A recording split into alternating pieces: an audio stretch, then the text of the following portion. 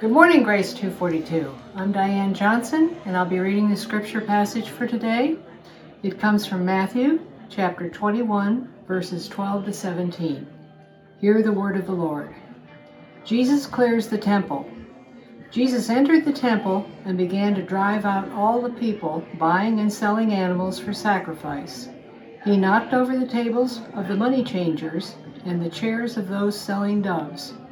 He said to them, "The scriptures declare, my temple will be called a house of prayer, but you have turned it into a den of thieves." The blind and the lame came to him in the temple, and he healed them. The leading priests and the teachers of religious law saw these wonderful miracles and heard even the children in the temple shouting, "Praise God for the Son of David." But the leaders were indignant. They asked Jesus, "Do you hear what those children are saying?" "Yes," Jesus replied. "Haven't you ever read the scriptures? For they say, you have taught children and infants to give you praise." Then he returned to Bethany, where he stayed overnight. This is the word of the Lord. Thanks be to God.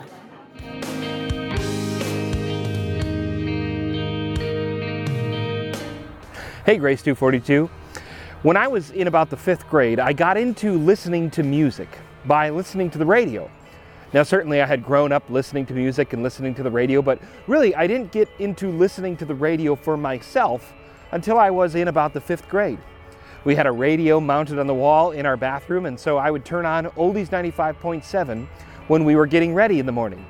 And then my friends found out that I was listening to oldies, and they're like, "Bill, you got to get rid of these oldies. You got to listen to something else." And so they turned me on to pop and top 40 type stuff on 101.1 WIXX and 94.5 WKTI. I got into listening to music when I was in the 5th grade, and it's been fun to watch my daughter Bryn get into listening to music now that she's in 5th grade. I loaded up this old iPad of mine with a bunch of music for her to listen to, and so whenever Bryn is doing her homework or working on an art project or maybe even writing a story, her head has earphones on it, and those ears are connected to this iPad, and she's listening to the artists that I've loaded up on there for her. Watching Bryn listen to music on the iPad transports me back to when I was in the 5th grade, listening to music. And today, Jesus is going to challenge us to transport ourselves back to when we were children. Today, Jesus is going to challenge us to become like children, using the example of children. Last week, we began our Holy Week timeline series with Jesus' triumphal entry into Jerusalem on Palm Sunday. He rides into the city and he goes into the temple to check on the place, likely to make sure that everything was ready for what he will do the following day on Monday. And Mark 11, verse 11, transitions us from Sunday to Monday. Look at Mark 11, verse 11. "So Jesus came to Jerusalem and went into the temple. After looking around carefully at everything, he left because it was late in the afternoon.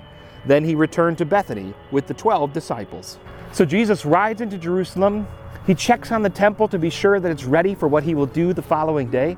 And then he leaves the city again to return to Bethany, where he is staying with his disciples. Bethany is a town that's about 1.5 miles east of the city on the eastern slopes of the Mount of Olives. This brings us to our scripture reading today, where Jesus goes into the temple to perform a dramatic prophetic act. Look with me at Matthew 21, and let's read verses 12 to 13. "Jesus entered the temple and began to drive out all the people buying and selling animals for sacrifice. He knocked over the tables of the money changers and the chairs of those selling doves. He said to them, 'The scriptures declare, my temple will be called a house of prayer, but you have turned it into a den of thieves.'" In last week's message, I brought up the question of how do we go from Hosanna, praise Jesus on Sunday, to crucify him on Friday? Well, this is one of the reasons why, that Jesus would go into the temple and drive out all the commerce. This is a prophetic act on the part of Jesus. And verse 13 is the key. Look at Matthew 21, verse 13. He said, "The scriptures declare, my temple will be called a house of prayer, but you have turned it into a den of thieves." See, the temple was supposed to be a place of worship, the place of worship in many ways. But in Jesus' day, it wasn't a place of worship. It was a place of power, a place of politics, a place of commerce, and a place of wealth. The temple in Jesus' day was built by the Roman king Herod the Great. Remember, the first temple was built by Solomon.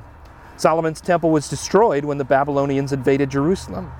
And when the king of Persia allowed the exiles to return, the temple was rebuilt under the leadership of Zerubbabel. That temple eventually fell into disrepair, so Herod the Great, wanting to gain political favor with the Jews, started rebuilding the temple in 18 BC. So the temple in Jesus' day began not as a place of worship to Yahweh, but as an act of shrewd political maneuvering. Herod the Great was a builder, so he built the temple to a massive scale. The entire mount, including the courtyards, was as big as 25 football fields. Jesus' temple clearing act is taking place here in the court of the Gentiles. You can imagine this massive courtyard area becoming like a marketplace of people buying and selling. Now let's pick up the narrative in Matthew 21, verse 14. The blind and the lame came to him in the temple, and he healed them. So Jesus drives out all the commerce in the court of the Gentiles, and then the sick come to him for healing. Now it's interesting that this takes place in the court of the Gentiles because that is the outermost ring of the temple's concentric circles of exclusion. Everyone was allowed in the court of the Gentiles.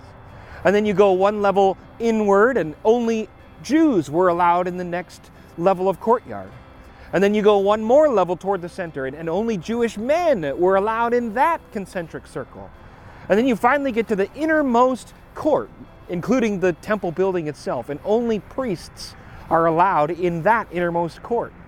Jesus driving out the commerce is an act of purification in this place of worship. He is purifying the temple grounds. But then him doing it in the court of the Gentiles sends a signal that he is clearing the way. He is opening the way for those with a pure heart to come to the Messiah.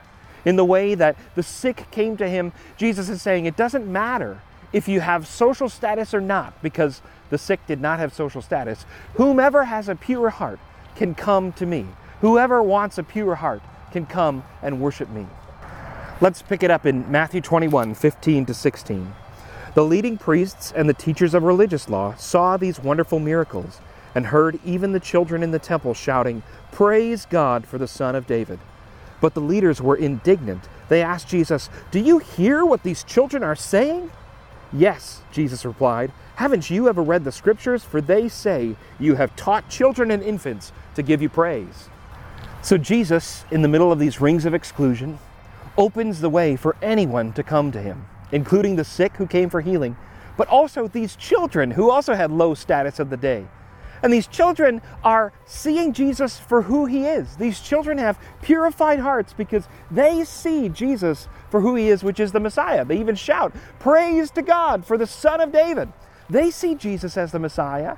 They recognize Jesus as the anointed one, the promised one who would come, the descendant of David that they've been waiting for. The children can see. The kids recognize what the religious leaders and the teachers of the law miss. The kids see Jesus for who he is. They know he's the Messiah, and they praise him as such. And then it's really interesting that of all the people who ought to know better, the teachers of religious law and these priests say, "Hey, aren't you going to make these kids be quiet, Jesus?" And Jesus turns to them and says, "Of all the people who ought to know who I am, you ought to know who I am, because you're supposed to know the scriptures. And the scriptures say," and Jesus references Psalm 8 verse 2, which says, "From the lips of children and infants you have ordained praise." You ought to know that the Bible says that kids would sing the praises of the Messiah. And here I am, and you're completely missing it. In fact, you're telling me to shut down the praises of the ones who do see. The children see what the religious leaders and the teachers of the law do not see. The children see Jesus as the Messiah, and the religious leaders completely miss it. Turn a few chapters back to Matthew chapter 11, and let's read a prayer of Jesus in verse 25. At that time, Jesus prayed this prayer, "O Father, Lord of heaven and earth, thank you for hiding these things from those who think themselves wise and clever, and for revealing them to the childlike." Jesus' prayer is happening here in the temple on Monday. that the truth is being obscured from those who ought to know better. It's being hidden from the religious leaders and the teachers of the law, and it's being made known to the childlike. Specifically, in this case, it's being made known to the children. They see Jesus for who he is, and the truth is obscured to the religious leaders. I think things get really practical for us today when we look at the contrasting reactions to Jesus between the children and the religious leaders. And I think the takeaway for us today is we want to be children. We don't want to be like those religious leaders. In Matthew 11:25, Jesus talks about becoming childlike. And this is where we get our phrase, childlike faith. And I've always wondered, what does that mean, childlike faith? I think a childlike faith is a holistic reliance and trust on our Heavenly Father. That we, like a child relies on their parent for survival, we rely on our Heavenly Father for our survival. A child without their parent is not going to survive very long. And us without our Heavenly Father, we're not going to survive very long. We trust that our Father cares for us like a loving parent. We trust that our Father loves us like a loving parent. We trust that our Father knows and wants what's best for us like a loving parent. And we trust that because our Heavenly Father knows and wants what's best for us, that He sovereignly arranges our lives towards those ends. Childlike faith is a holistic trust and reliance on the Heavenly Father. Now, I want to tread lightly here and I want to be careful, but I think a childlike faith indicates that we have such a level of trust in our Heavenly Father that it transcends reality. That it transcends, maybe we might even say, what's advisable. That it's like, I don't care what the world says or how the world normally works or what's considered to be possible and impossible, because I trust my Heavenly Father. I mean, Jesus even says in Matthew 19:26, all things are possible with God. With man this is impossible, but with God this is possible. That's a verse of childlike trust. That it's like, I don't care, because all things are possible with God. Sure, it's impossible for humans, but for my Heavenly Father, I trust Him, because all things are possible. You know how as a kid you have this wonder, and it's like no holds barred, the sky's the limit. And then you carry that idealism into early adulthood and you're ready to take on the world and change things for the better as a young adult. But then you become jaded and cynical as a grown-up because, well, you see how the world really works and nothing's really ever going to fix these things and things aren't going to get any better.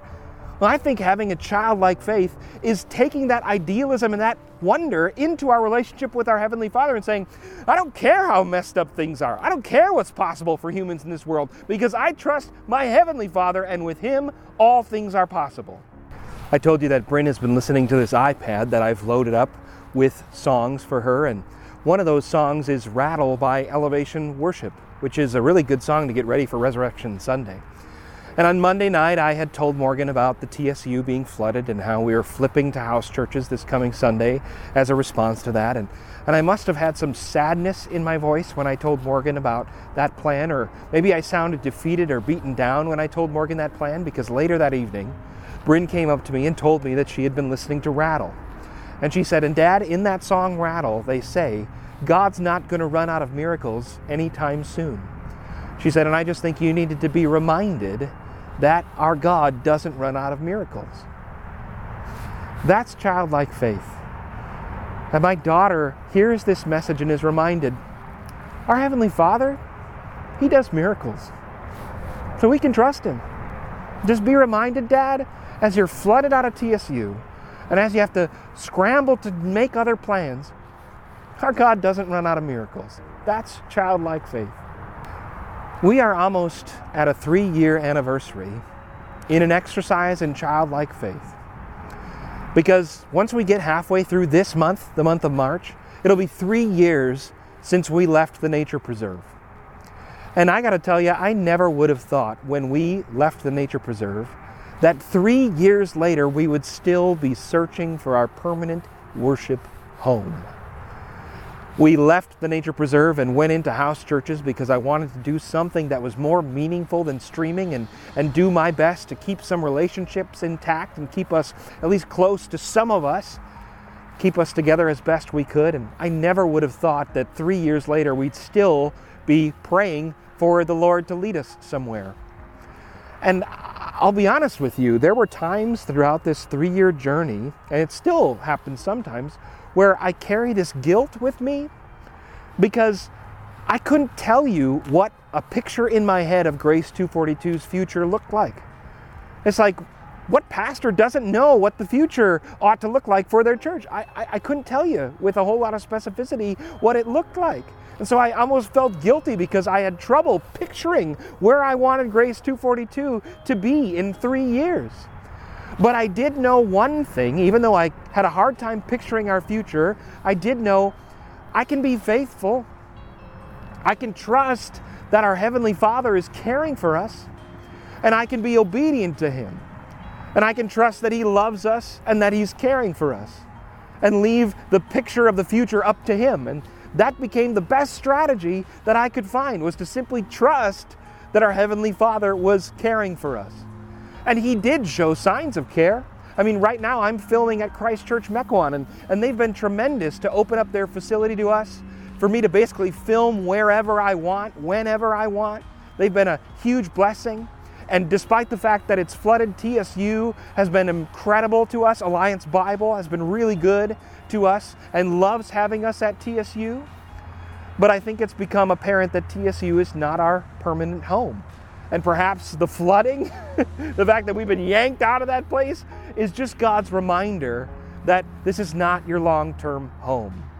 It's been a long 3 years, trusting that our Heavenly Father is caring for us. It's been a long 3 years having childlike faith and just trusting, God, I can't picture the future, but I know it's in your hands and it's my job to be obedient. It's been a long 3 years of that. But I think the Lord is providing some concrete evidence that He is caring for us. We feel that God has been caring for us, and that recently His care for us has been expressed in 249 Main Street in Thiensville, which stands right behind me.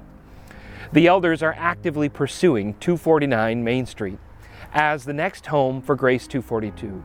In fact, we are currently awaiting terms of lease from the landlord. But God has been caring for us, and He's been showing us His care here at 249 Main Street because He's given us favor with the landlord. He's given us favor with the municipality. In fact, the village looked at the zoning and said that it would be okay, according to zoning, for a church to be in the space behind us.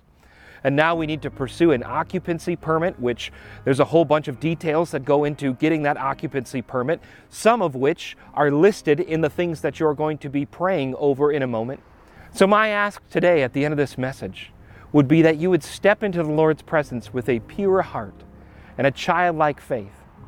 And as we pray over this place here, 249 Main Street, Thiensville, that you would have this childlike trust that God has taken care of us, that He is taking care of us right now, and that He will take care of us in the future. The leadership really has a sense that this is the next place for Grace 242, and God has been making good on that sense. And so please, as you come to the Lord's table today, and as you pray over this space, have a childlike faith that our God does indeed love us, and that in that love over us, He takes care of us. Will you pray with me? Heavenly Father, as we approach the table your Son sets for us, purify our hearts so that we may worship you. May we sing your praises like the children in the temple, and may you fashion us into your obedient and faithful children. Thank you, Heavenly Father, for loving us and for caring for us. We love you, Dad. Amen.